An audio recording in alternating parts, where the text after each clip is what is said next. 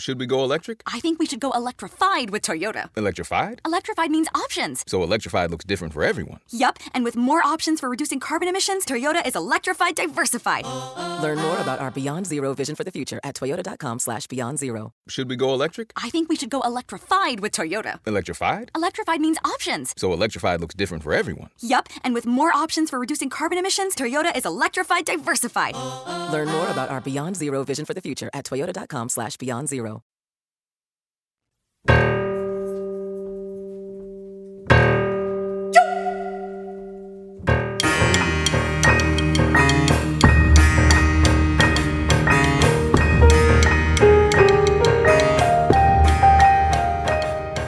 I did not see the midterms as a rebuke necessarily of Donald Trump's Republican Party, just as a message that independent-minded voters and centrist voters and soft Republicans, so to speak, are over Donald Trump, are very much over Donald Trump. But when it comes to a primary, I don't know that anything has changed post-November. But I'd love to know your thoughts. You know, I could not agree with you more. This is Radio Atlantic. I'm Mark Leibovich, staff writer for The Atlantic. I'm joined today by my colleague Elena Plott Calabro, who is also a staff writer at The Atlantic, who covers politics. Hi.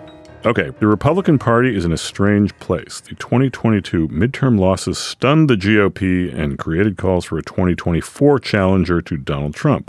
But can the party move past the man who dominated it for 6 years? Now we're actually going on 7 years, almost 8 years, right? It just keeps going and going and going. So, hi, Elena, tell us everything. Yeah, as I sit here, I am reflecting on the most recent midterm elections. And I would say that for me, the biggest takeaway and what I'd love to hear your thoughts on is when we were counting down to see if somebody like Kari Lake in Arizona, also someone like Blake Masters in Arizona, would end up pulling it out for the Republicans, you know, what that would say about the party. Masters and Lake, of course, were huge proponents of the stolen election theory, but it didn't work in the end. And I think the kind of immediate takeaway, at least that I was seeing among centrist-minded people, but also people on the right who are vaguely anti-Trump, was that this was a lesson that the party is very ready to move on from Donald Trump. That, you know, had somebody like Kari Lake won, maybe the message would have been the inverse. But I was a little reluctant to embrace that take for the reason that even if candidates who were all in on the stolen election theory ultimately lost their general election, they still won the primaries, in many cases quite handily. No, I mean, I'm quite amused, as I suspect you are too, by the Republicans are ready to move on from Donald Trump notion that people like John Cornyn, John Thune, Mitch McConnell, any number of political operatives, any number of, oh my gosh, what do we do now, people, because we've so underachieved in these midterms. Let's scapegoat Ronna McDaniel, right, the RNC chair. You know, Democrats were supposed to lose seats. They actually wound up gaining a seat. The House, you know, was a major underachievement. What could possibly happen? Okay, so what happens when Donald Trump goes and endorses Republican X tomorrow? I'm guessing he or she will win a decisive majority in Ohio District Y, right? So, okay, Republicans have a terrible candidate quality problem. I mean, Mitch McConnell used those words explicitly, referring to the fact that Herschel Walker, like Masters in Arizona, what have you, go down the list, are not great candidates, and that will hurt Republicans. You know, now in the aftermath of the midterms, a lot of people say that, oh, we have an RNC problem. We have a Ronna McDaniel problem. We have a Mitch McConnell problem, whatever.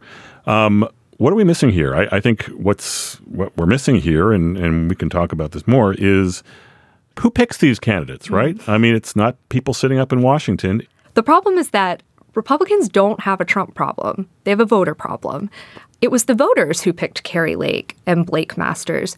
Perhaps it was independents and centrist Republicans who showed up on general election day and did not vote for them. But when it came to the primaries, these candidates won in many cases pretty handily. So just because they have lost in November doesn't mean those voters themselves have changed. And by voters, I mean really the base of the Republican Party, the ones who are going to show up and vote in primaries. Their preferences, what I think the midterms showed us, have not changed at all. Right. And part of it is that there's no language for this. Like, no one can get up there and say, hey, by the way, voters, we have a voter problem. I mean, that's not what any would-be leader would ever say. And, unfortunately, it's really, really hard to talk about what is in the hearts of a good number of voters. I mean, that gets you to some ugly words like racism or anti-Semitism, things that no one wants to be called. Right. Whether you're a voter or a non-voter, whether you're political or unpolitical, I mean, it's ugly. But, Donald Trump has been pretty unshy about appealing to a lot of the impulses that are quite ugly. And even now will not disavow these incredibly ugly elements that he's eating dinner with. Anyway, we are essentially talking about a lot of the same things, which is voters, radicalization of voters and Republican voters, which is actually a perfect segue into Marjorie Taylor Greene, who, as rendered in Elena's profile, is a deliciously kind of mundane, lost, suburban, decadent soul. But I guess the larger question I would ask Elena is, how is Marjorie Taylor Greene emblematic of these voters that we're talking about? I love that you use the word mundane to kind of describe the atmospherics of that story and how she came to power, because I think that was what was so shocking to me, was the ease with which one in America can slide into that kind of radicalism. Marjorie Taylor Greene was entirely apolitical, really, before she discovered Trump and QAnon in late 2016, going into 2017. So this is not someone who kind of had these latent political thoughts sort of churning, and then Trump ignited them in a way. She was someone who had tried to anchor her identity in various things throughout her adult life, whether it was evangelical Christianity. She spent a long time at CrossFit. And then as her interest in those things sort of started to taper off, it just so happened that it was right when Trump came onto the stage. And she says very explicitly in an interview at one point, Trump reminded me of my dad. And it was as though she had found the anchor she had finally been looking for her identity. Again, going back to just the ease with which it can tumble from like a typical midlife crisis to total radicalization. She's on Facebook one day, and based on my reporting from people who really knew her at that time, she found the Save the Children hashtag, and it was as though a portal opened and she kind of stepped into the looking glass. And for listeners who may not remember, the Save the Children hashtag fed into this conspiracy theory called Pizzagate, that there was kind of a ring of pedophilia being run by Democrats in the basement of a D.C. pizza shop. And the potency of this conspiracy theory was such that there was a man from North Carolina who actually came down with a rifle, bent on avenging these mythical children living in this pizza shop, and fired inside of this restaurant. It was a horrific incident, but I think for a lot of America, it was a wake-up call in terms of how these conspiracy theories that, a lot of people might talk about and just sort of wave off as silly are really taking root in, certain segments of the population. And people like Marjorie Taylor Greene did not log off. The deeper she got, the more deeply she became convinced that Democrats were sort of this soulless apparatus who were trying to, alongside people like the Rothschilds and George Soros, control the world in a nefarious way. And her purpose, as she saw it, sort of became to combat this. So she ran for office. I take you all through that kind of long and rambling journey just to say that there was nothing really especially remarkable about it. She was a relatively normal person, a suburban housewife who had some time on her hands and had an internet connection. And here we are today. I mean, wow, the utter unremarkableness of it, the mundanity of it, the conventionality of it makes it so spectacularly familiar. I talked to a number of fairly mainstream Republican members of Congress who are most of them not in Congress anymore because Trump kind of drove them out. But they talk about their parents, particularly their parents sitting down in Florida. And some even siblings. Yeah. Yeah, it's so close to everyone. And they watch like hours of Fox News a day. And There's like, our biggest problem is all of these pedophiles running through our streets or these Antifa, gang members marauding through our streets. Like, that's like our biggest problem. And if we don't stop this, caravan over the border, sort of pick your menace of the week, right? So very conservative Republican Congressman X says, like every week I say, Mom, just knock it off. Turn off the TV. Like go outside, take a walk, go bowling, do something. Like this is not your religion. You talk about this more than you talk about anything else. And I think when you get older and when people get older, and this is largely still, a lot of the Fox watching population and a lot of consumers of this, you become sort of fixed into the daily routine. Your echo chambers get smaller. And again, it's part of the completely unremarkable day-to-day radicalization that we're talking about. And, now they're becoming very, very vocally represented in Congress. But I think what has become so different, especially since Trump came onto the stage, is that you have political leaders literally in the West Wing who are affirming these people and these beliefs, right, who aren't telling them to knock it off or whatever. It's very different, even if your son is a congressman, to hear it from your son. But when you have someone in the White House saying, no, he's leading you astray, keep right, watching it, I think that's a huge part of it. And going back to Marjorie Taylor Greene, this is why I think a congresswoman like her is so dangerous, because at this point, it almost doesn't matter if she actually believes in it deeply anymore, any of those things, because she has made it so essential to her brand. And what she understands is that she can kind of vaguely flirt with disavowal, as she did on the House floor in her maiden speech before she got stripped of her committee assignments. She said, essentially like, there were some things I believed that were not true. At no point did she say QAnon is full of falsehoods. It's extremely dangerous to society. I wish I'd never fell prey to it. And I hope anyone listening to this knows that, it's not the way forward. She did nothing of that sort. This is what I think people don't appreciate about her. She is a shrewd person. She's a shrewd politician. And she understands that her supporters who were listening to her that day, who continue to listen to her, still like QAnon, still are flirting with the edges of it, if not the very depths of it. So she's never going to outright disavow it. And the problem with that is, and I'm going to jump briefly to pre-January 6th when I would cover Congress. You'd go on the Hill and you would ask, what did you think about Trump's latest tweet or whatever? And they all hated that question. Hated it. They hated it so much. They said the tweets are meaningless.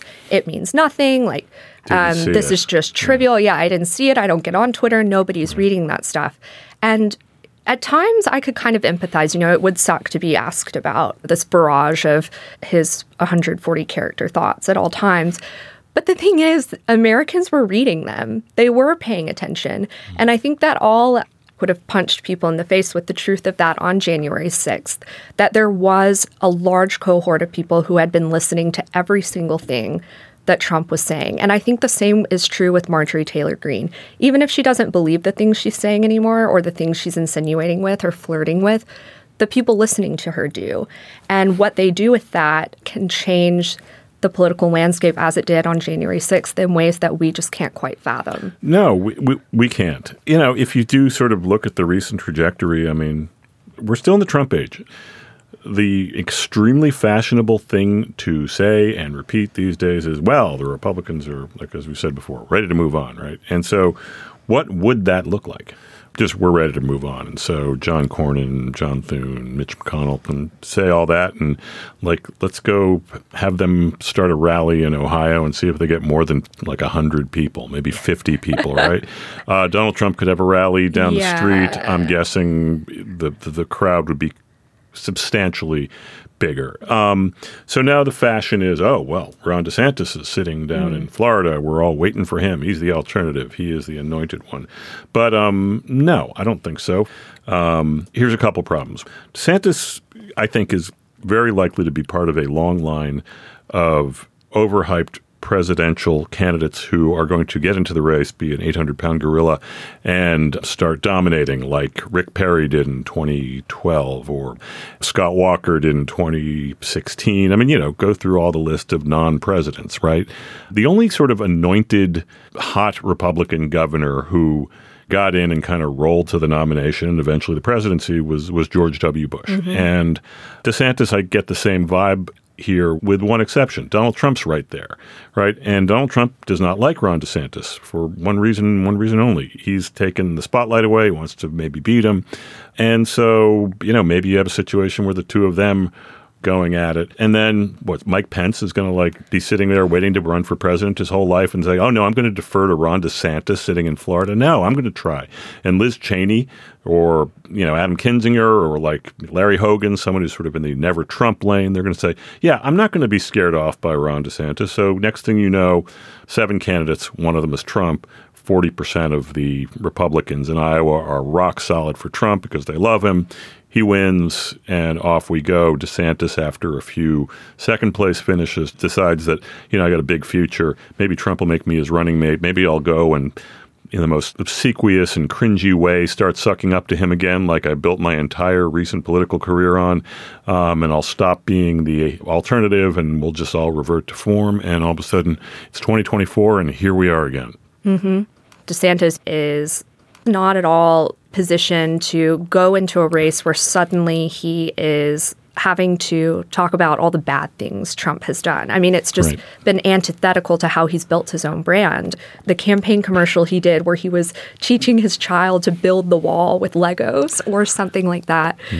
I'd love to hear more about what you think his style is and maybe what the fanfare around him is missing about him. Yeah, I mean, I think one of the things that the fanfare is missing is that he's not a terribly charming dude. I mean, he is whatever. That's sort of overstated. But I mean, people who served with him in Congress, Republicans who served with him in Congress, Republican governors I've spoken to who were on various RGA-related things, Republican Governors Association-related things, do not speak well. And also people who worked with him in Florida. I mean, his friends, or ostensibly his friends, or people who will probably support him, say that, he's got kind of a heavy lift as far as being an appealing look you in the eye kind of. I mean, if he tries to start a charm offensive, he would begin unarmed, right? I mean, he needs to.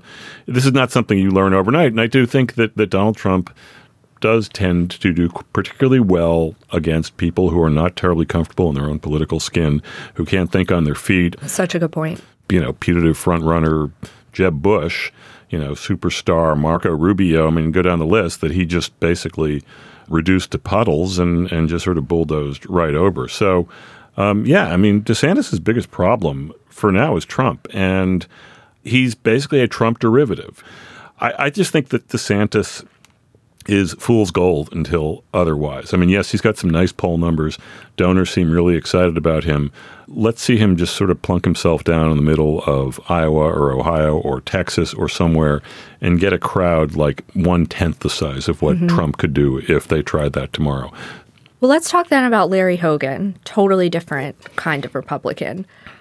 Just like everyone else is, right? Right. Oh, actually, wait a minute. Okay, never mind. What is he thinking? I mean, Larry Hogan's kind of a generic, like, hey, I'm a popular Republican governor in a blue state, and I don't like Donald Trump. Vote for me. He talked about challenging Trump in 2020, showed up in New Hampshire and Iowa, and the press was like, ooh, what a coincidence. Then he said, well, I'm not going to launch a suicide mission against Donald Trump. So Larry Hogan, like a lot of Republicans of various stature, Mike Pence, Liz Cheney, Chris Christie, Paul Ryan, did a big speech at the Reagan Library in Simi Valley, and he talked about, we have to be positive. We have to be Ronald Reagan again. The idea is like, okay, we're just going to return to the sunny optimism of Ronald Reagan. I remember Hogan gave this speech in Simi Valley, and that exact same night, J.D. Vance won his primary in Ohio, and he's standing at a podium in Cincinnati, singling out Marjorie Taylor Greene for her great contribution and Donald Trump. So, look, Larry Hogan's making all kinds of noises about running. He's term limited. He's about to be an ex-governor. I'm sure he's got a case he could make. Again, I would send him to Iowa. I bet, his rally wouldn't be all that much to watch live on Fox, CNN. I don't think he'd probably get a very big crowd. But, hey, maybe we're completely missing the boomlet that's about to the Larry explode. Hogan boomlet. Yeah, it's about to explode. Now, look, I mean, look, it's a great argument. It's perfectly sound. It just doesn't really exist in the real world of today's Republican Party. Yeah, shining city on a hill, time for being positive. it made me think of while I was reporting this Marjorie Taylor Greene piece, she did a radio show and this woman called in and was saying, I'd love to talk to you about your, really extreme position on abortion, and clearly just wanted to have a back and forth with the Congresswoman.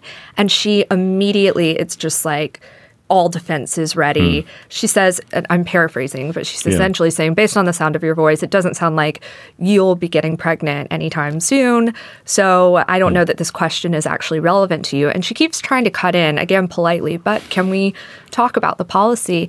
And Marjorie Taylor Greene just shuts her down entirely. And I remember texting one of her advisors, do you think that she would have a better chance at bringing people to her side if she actually tried to engage with them or soften in any way? And they said, no, the time for Bill Buckley firing line type discourse is over. It's war now. She said, wow. He said that. This advisor that I was talking to, it's total war now. Okay. And I think that, to me, defines so much more of the Republican base right now than the idea of, Reaganism, like tomorrow is going to be better than today. There was a really interesting piece in the New York Times about turnout, because everyone says, oh, okay, well, Republicans weren't excited, they didn't vote, and turnout was depressed. In fact, Republicans had a serious turnout advantage over Democrats. And the conclusion there was not all Republican voters voted for Republicans. A lot of Republican voters who actually made a point of coming out because they wanted to vote against Carrie Lake or vote against Herschel Walker or vote against Doug Mastriano or any other number of people who were just so offensive even to Republicans and certainly a lot of independents that turnout didn't necessarily translate to Republican victories, even though the high numbers of these people turning out were in fact Republicans. And Warnock, that was an explicit part of his strategy too, which is where I think Stacey Abrams really erred. Her strategy has always been built around, and it was built around in this most recent gubernatorial race that she lost in Georgia, was trying to get the Democratic voters and the young voters who typically stay home. Whereas Warnock took a completely different tack, which is to say, let's go get the soft Republicans or the centrists who, maybe have always been registered Republicans but can't stomach Herschel Walker as their senator. And it worked out really well for him. Yeah. What I think the larger point here that we're talking about is that persuasion still does matter. There's been this conventional wisdom around turnout elections, which is that if you can get your base out and get your base excited, you're going to win, right? And no, not necessarily. We sort of learned that there are nuances in the middle that can be determinative. And, I think that's hopeful. I think persuasion and serious debate and serious voters are all a good thing for the democracy that we're all fighting for. So, that was just one of the takeaways that I think that maybe, hopefully is some kind of trend line that's moving in a positive direction. But it's all in the general election. We have to remember, as long as Republican candidates and officials continue to feel just shackled by the basest instincts, I should say, of their base voters, they're never going to be in a position in a Georgia, say, or a North Carolina even, to be the ones persuading successfully. Right. It's true. And look, we're pretty soon going to be in a presidential cycle, and Ron DeSantis, Donald Trump, whoever, are not going to be in a persuasion mode as far as, finding these sort of centrist suburban women who have become, the wild card in these races. Absolutely. We should talk about the bread and circus that is the House Republican caucus that will soon be in charge. The House will soon be in Republican hands. The question is, who will lead that House? Kevin McCarthy has been working many years to be this next Speaker of the House. He has very thin margins, has a number of potential dissenters from within the Freedom Caucus, rumblings of opposition from Andy Biggs of Arizona. It looks like it will be a really, really messy process for the next few weeks. And I would guess maybe because of default and because there's no clear alternative, Kevin McCarthy maybe pulls this out. But man, this is going to be a really, really dicey caucus to try to lead, even if you can get the speaker's gavel and have the title for the rest of your life. Elena, how do you see this play out? I mean, I feel like we're trying to predict an avalanche, but how's the avalanche look? You mentioned how many years Kevin McCarthy has been waiting for this moment to actually be installed Speaker. In my admittedly brief adult life, this will be the third time that Kevin McCarthy has come sort of this close to the speakership, only to have something, whether it's John Boehner suddenly deciding to retire and the election being postponed, or just any number of events that have seemed to conspire to make sure that he doesn't actually get the gavel. And now here we are again with the Freedom Caucus saying that, we don't love the idea of Kevin McCarthy. And in 2015, of course, that was when Paul Ryan was brought in to do this. Right. And the Freedom Caucus gave him a hard time, too. There were a lot of kind of negotiations and deals that had to be worked out before they gave him their blessing. And I don't know how that's going to happen this time around. But speaking of Marjorie Taylor Greene, he does have her on his side, trying to, rally people around him. I think where that may be falling short is that everybody understands that it's a quid pro quo in the sense that McCarthy has made clear she will have a seat on the Oversight Committee should she vote for him for Speaker. And there's a lot she wants to do with that position. She wants to investigate Hunter Biden. She's filed, I think, no fewer than 5 impeachment resolutions against Joe Biden. There are also cabinet secretaries that she wants to go after. She said the other day that she wants to defund the DOJ. And with a position on oversight, she will have the latitude to at least, perform a theater of sorts. And I think we can expect things like that immediately, regardless of whoever is Speaker, just because there really does not seem to be a Republican agenda among the House conference to do anything else. I mean, Kevin McCarthy has said the very first day of the new Congress, he is going to have the Constitution recited on the House floor. But beyond that, I think, is anyone's guess. But it's almost like we can't even think about that so much because it is still actually kind of dicey as to whether he gets the gavel anyway. Yeah, I mean, we don't look. There are so many layers of unknown between now and when the leadership of the next Republican majority in the House is set. As we've been saying for years, I mean, I think this is a lot being driven by the base of the Republican Party, whatever that looks like, whatever that morphs into in the next year or two, wherever we go from here.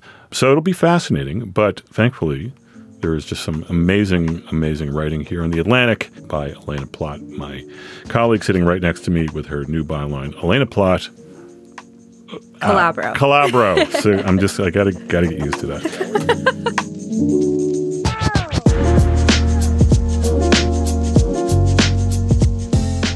Thank you all for being with us. This episode of Radio Atlantic was produced by Kevin Townsend and A.C. Valdez.